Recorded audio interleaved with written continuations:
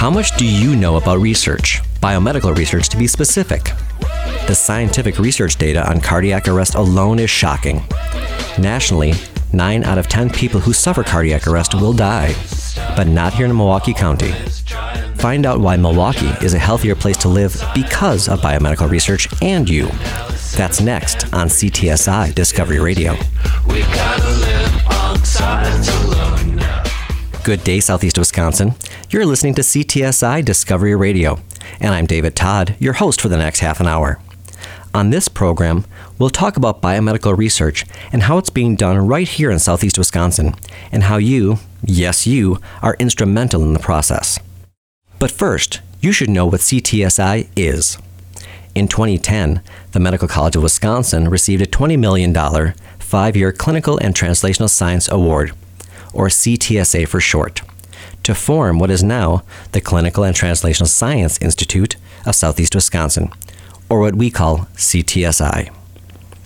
We are an 8-member consortium, including the Milwaukee School of Engineering, Marquette University, and UW-Milwaukee, plus Children's Hospital, Froedtert Hospital, Blood Center of Wisconsin, and the VA Medical Center, collaborating together to focus each institution's area of research expertise, but to do so focused on the same healthcare issues.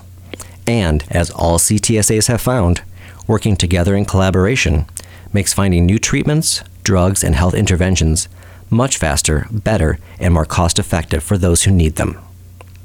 We've asked Dr. Robert Clark, Director of the Institute for Integration of Medicine and Science at the University of Texas Health Sciences Center, to tell us how a Clinical and Translational Science Award can be used to address specific community needs. Good afternoon, David. Good afternoon. I know that each Clinical and Translational Science Award is a little bit different in the total grant amount and how it's used in the community. Can you tell me how you have shaped your CTSA to better serve the San Antonio community, and I dare say probably greater Texas? Well, you're absolutely right, and we feel that we have some differentiating features here in our CTSA program in San Antonio and in South Texas. So we have really geared our program to address a vision that we have for improving the health of the people in our region and for reducing health disparities that are quite prominent. And this area has some very interesting and challenging demographic features.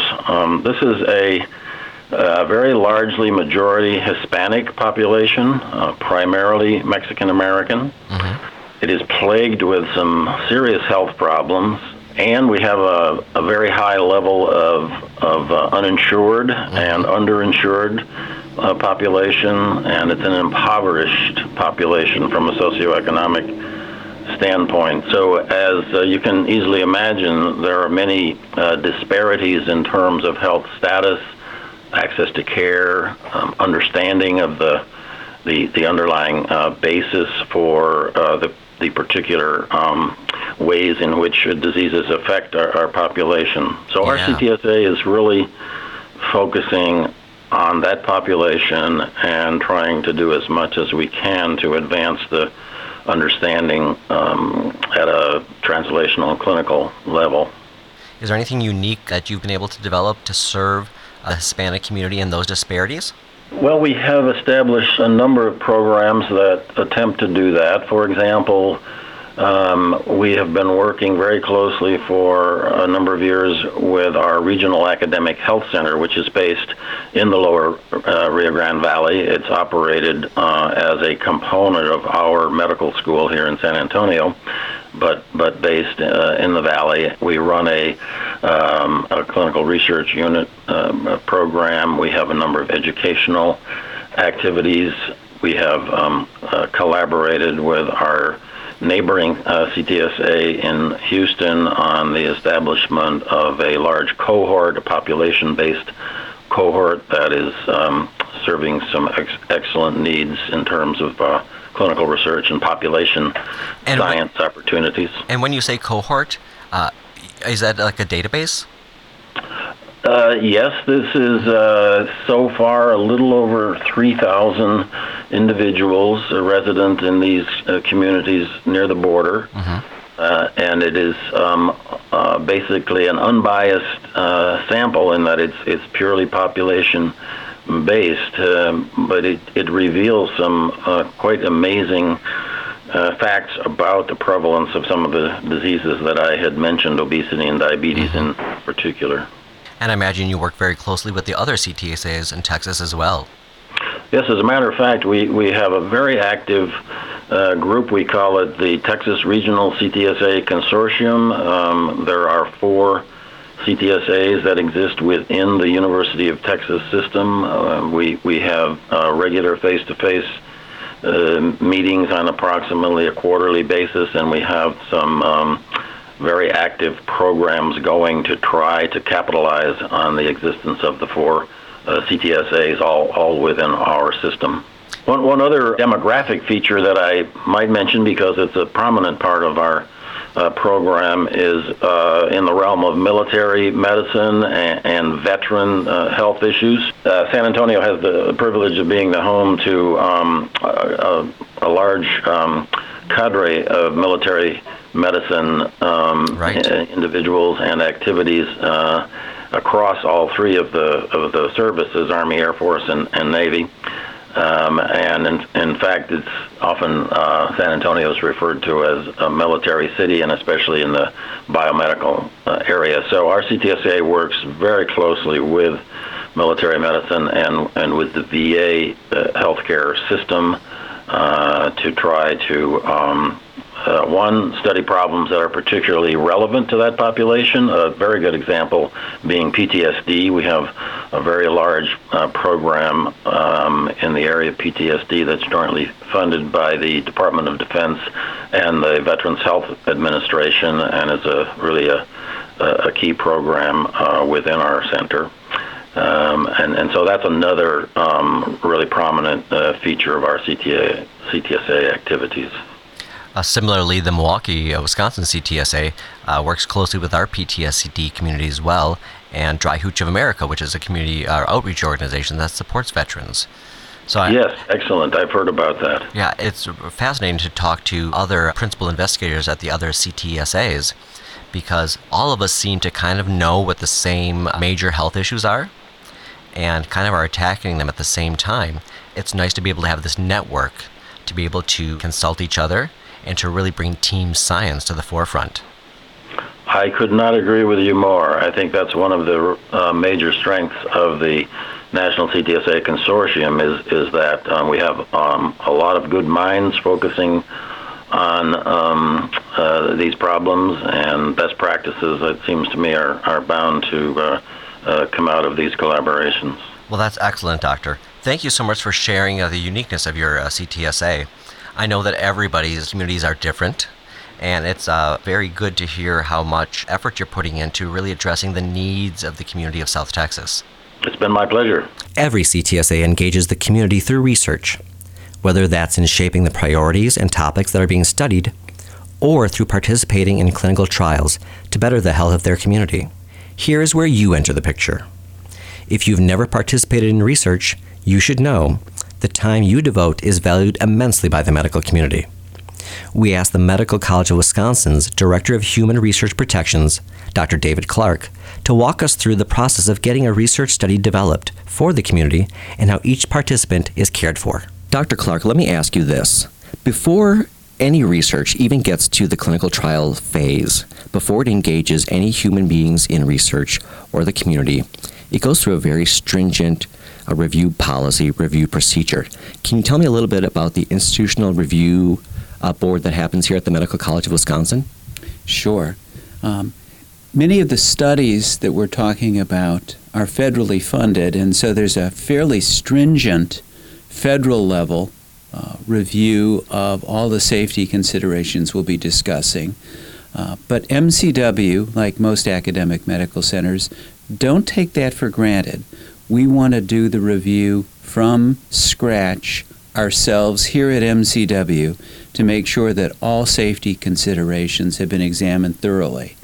So our process is to first of all require a scientific review, if there's not enough meat on the bones, if there's not enough real scientific potential, if we're not going to learn something medically important, likely to relieve suffering or save lives, we don't want to expose subjects or our patients to any risks. If the study passes a stiff scientific review so that we have good reason to think that there is merit to the study, then it moves to the safety review.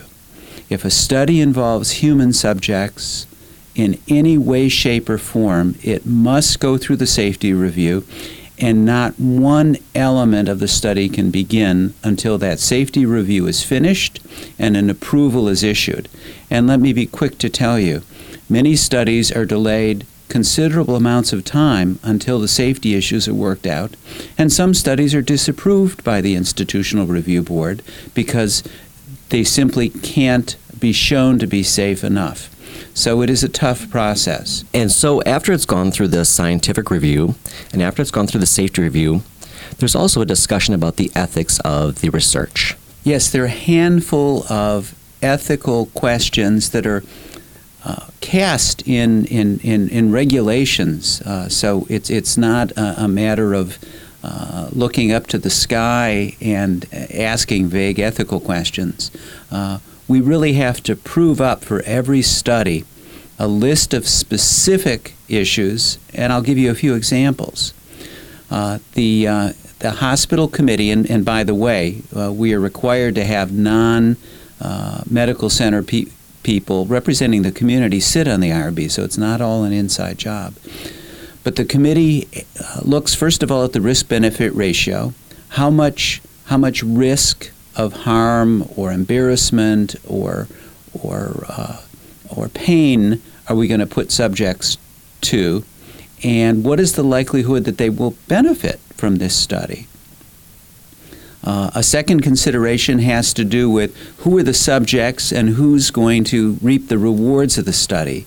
We don't, for example, allow studies to go to one population because it's too risky for everybody else. For example, we don't take studies to prisons to test on prisoners because they can be tricked or coerced to volunteer for studies with promise of early release when they're really not going to be the recipients of the medical care or the benefits of the scientific study. Another consideration is informed consent.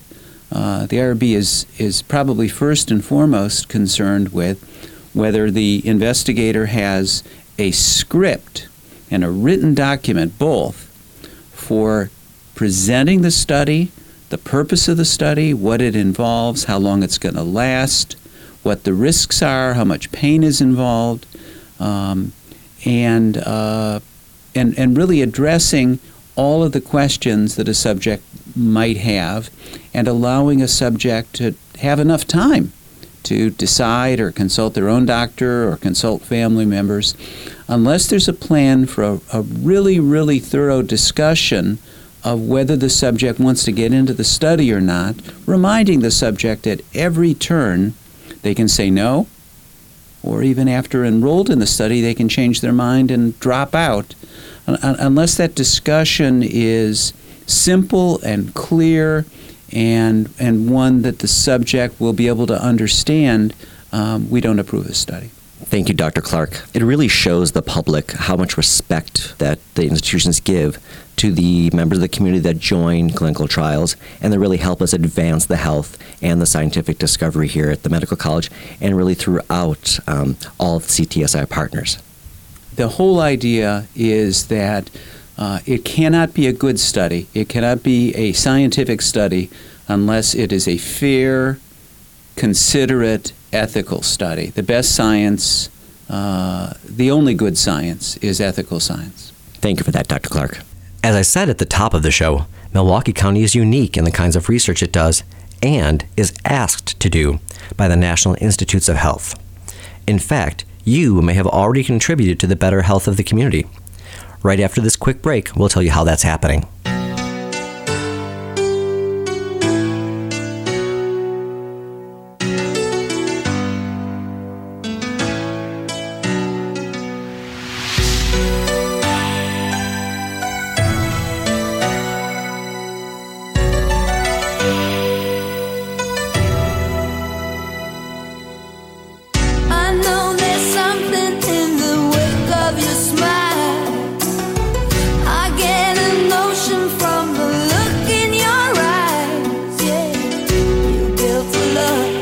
But that love for support, your little piece of heaven, turns to gold.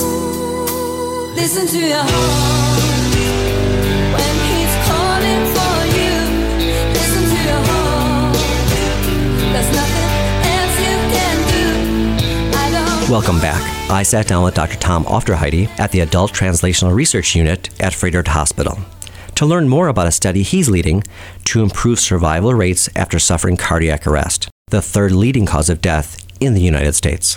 Dr. Aufderheide, why don't you start by telling me or debunking some of the myths about cardiac arrest? Thank you for asking that question, David.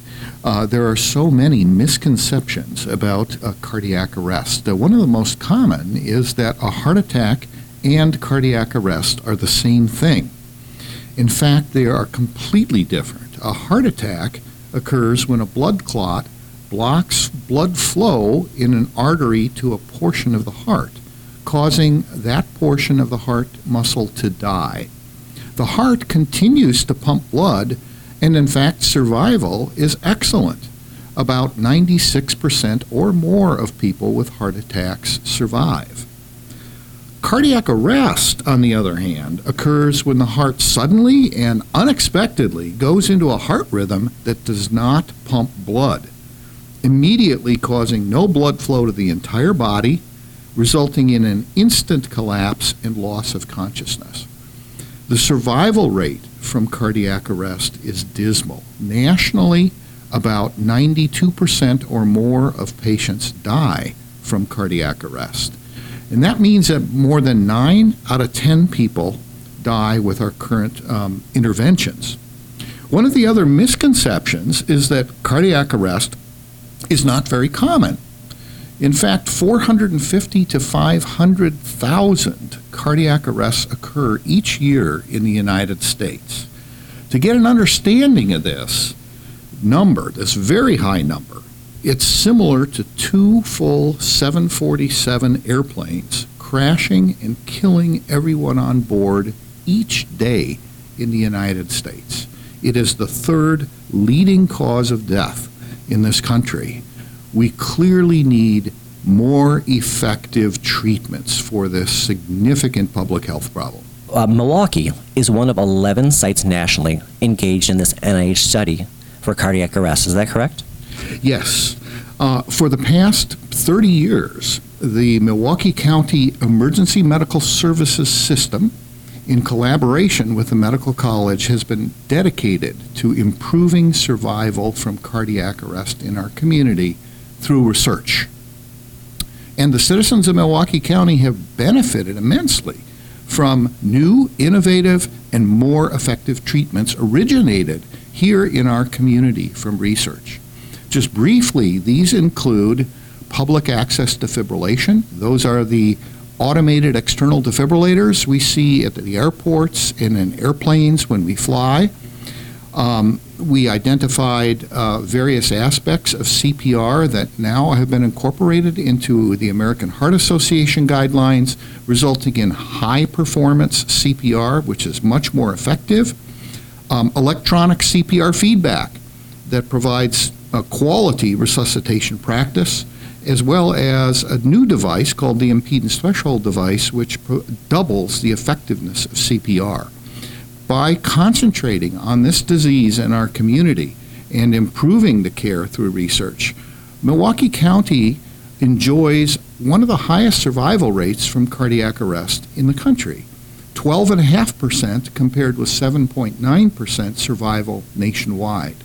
Nonetheless, 12.5% is still not high enough. How does the Milwaukee EMS Council support this research? The research is supported widely throughout our community. Milwaukee County EMS understands that by participating in research, their general quality of care increases, just in general, and can see the direct result on the survival of their patients. So they've been very enthusiastic and very supportive.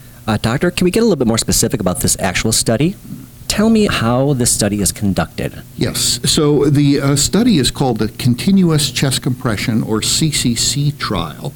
for standard CPR, and essentially is evaluating the effectiveness of two different chest compression approaches for CPR. The first is what's called continuous chest compressions with intermittent breaths for the first 6 minutes when professional rescuers arrive. And that is being compared with interrupted chest compressions, where the professional rescuers provide 30 chest compressions, then stop their chest compressions to provide 2 breaths. The latter is the traditional way of performing CPR, but there is good evidence that by providing continuous chest compressions without stopping, yet providing some intermittent breaths, may result in a higher survival rate as well as a higher survival rate with good neurological outcome. How would you define success? And when the study is complete, if we improve survival rate by X%, what would that be to you? That's an excellent question. I'll answer it 2 ways. First, what represents an important incremental benefit, and then I'll mention what I think we can actually achieve eventually. So in this field, we consider a 1% difference to be a very significant clinical benefit to the public. Now, why would just 1% be considered beneficial? Well, you have to multiply that 1% increase in survival by 500,000 patients. And when you do that, the actual number of patients who will live, go home to their families, their wives, their spouses, their children, and their work is clinically very significant. So a 1% chance, 1% improvement would be considered a significant benefit for cardiac arrest care. Which would mean 5,000 additional people would continue going home to their families. Yes, and I would say that with the new interventions on the horizon for this field, and with all of the information we're learning from this research, it's not inconceivable that eventually we should be able to get to 20 to 25% survival rate from cardiac arrest. That's simply amazing, Doctor. How does this study randomly select study participants? Can you kind of walk me through the process? There are entry criteria for all of the studies that we do, specific entry criteria. The EMS providers understand those entry criteria, and when a patient meets those type of criteria, they will enter the patient in the study. If the patient does not meet entry criteria, they will not. And can you tell me about those criteria? Well, they're very simple.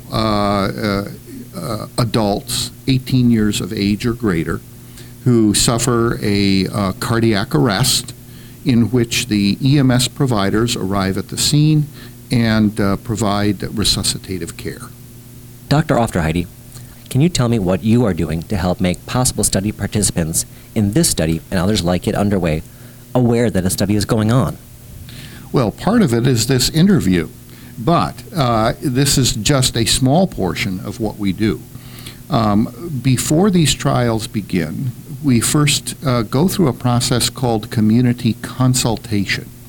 This is to just determine, to notify, inform the community about these studies, why they are being done, what their potential risks and the potential benefits are, and get feedback from the community to determine whether there's a consensus that they should be done at all. We then go through a second process called public notification. Public notification involves the use of various media. We use television, radio, newspaper, newsletters, we use websites, and so forth to get the message out to the public that these studies are ongoing. Knowing that these studies are going on, if you do not wish to participate, you can take steps to make that known as well, correct? Thank you so much for that question. It is crucially important, and we really want to get this message out. Because cardiac arrest patients are unconscious, it is always impossible to provide informed consent to participate in the study. For that reason, the Food and Drug Administration has authorized a process called exception from informed consent under emergency circumstances to allow such research to occur. Now, such studies can only occur if the current treatments are unsatisfactory, and I would propose that a more than 92% death rate from this horrible disease is unsatisfactory. Second is that the intervention must be started immediately if there's any hope for survival, which is true in cardiac arrest, literally seconds count. And most importantly, that the science demonstrates the potential for direct benefit to the patients from the research intervention above and beyond our current treatments. It's important, just as an aside, to understand how tightly regulated these studies are also. First, they're proposed by the National Institutes of Health. They undergo a protocol review committee, must be approved by that committee. They then go to the Data Safety Monitoring Board, then from there to the Food and Drug Administration, who ultimately approve it, and then these studies are tightly regulated and monitored on an ongoing basis by the Data Safety Monitoring Board, which will stop the study if there's any safety issue, as well as the Food and Drug Administration. Now, it's important to understand that there is an opt-out option for our community members, and that if they choose in advance to opt out from this research, they can contact us at the telephone number, a website. We have a email that they can contact us on, and we will be happy to provide them with a medic alert type, either bracelet or necklace that they can wear, and the EMS providers will not enter them in these ongoing clinical trials. And we'll make sure that we have that phone number, email address, and all that information on the website so they can refer to that. So if they're listening to this program and want to opt out, they can do that. Absolutely. Thank you. Dr. Aufderheide, thank you for your time. It's good to know that the NIH and researchers like yourselves are doing such important research and care for the community, even if we're not aware of it. But now we are, and I thank you for that, sir. Thank you for having me. All the work CTSI does is done in collaboration with other academic and medical partners, but also with community leaders. Ken Sternig is the Director of Emergency Medical Services for the County of Milwaukee and sits on the Emergency Medical Services, or EMS Council, a division of the Milwaukee Emergency Management System. Thank you for taking your time today, Ken, to sit down with us and talk to us about the emergency management system here in Milwaukee County. Can you tell me a little bit about how the EMS Council is comprised and how it works? Sure. The EMS Council is appointed by the county board and by nomination from the county executive, and it involves a diverse group of EMS stakeholders who have interests in the emergency medical services provided to the citizens in and around Milwaukee County. So we have participations from the Division of EMS within the Office of Emergency Management in Milwaukee County, as well as in hospital stakeholders, emergency department physicians, representatives from the mental health hospital, representatives from the community, fire department, EMS providers are present, as well as then other members of the emergency management and other organizations. Ken, how long have you been on the EMS Council?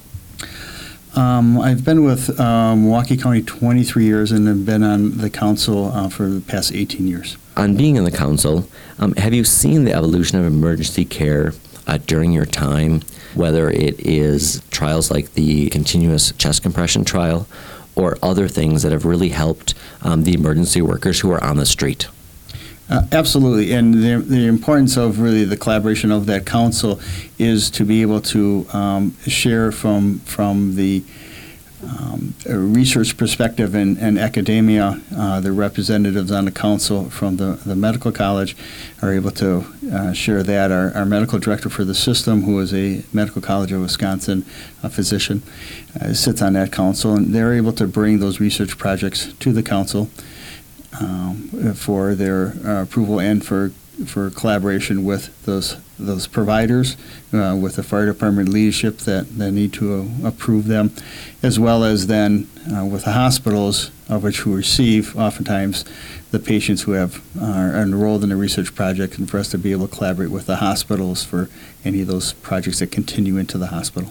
Can you also tell me if you have a sense of how the actual emergency workers on the ground feel about this study or this protocol? There's a process that we vet those studies before they get to the field. So we have a research committee within the Division of EMS that has representatives from the field who look at the protocol before it's initiated and can give advice as to what operationally may work and which may be problematic. So we have a great involvement with those individuals to help us craft and maybe adjust the protocol a bit, as well as then their fire department leadership who have administrative concerns of their staff and equipment and responsibilities and funding and et cetera. So that all is really handled pretty well on the front end. So then by the time it gets to a field operation of a study, things are pretty well worked out. Ken, thank you for taking time out of your day to sit down with us. I appreciate it. Well, thank you very much, Dave, for having us. And we have, again, a great relationship with the Medical College of Wisconsin, and we're looking to improve the best practices for the patients that we serve through our research. One last item. CTSI Discovery Radio airs the third Friday of every month, so make sure to mark your calendar and join us next month, next year in fact. Happy holidays to you and yours. Let me give your heart a break, give your heart a break. Let me give your heart a break, your heart a break. Until then, CTSI Discovery Radio is produced by the Clinical and Translational Science Institute of Southeast Wisconsin, in collaboration with WMSE Radio. The show is engineered by Tom Crawford, with special thanks to Sandy Everetts, Drs. Herman Vietz, Carlos de la Pena, and Reza Shakir.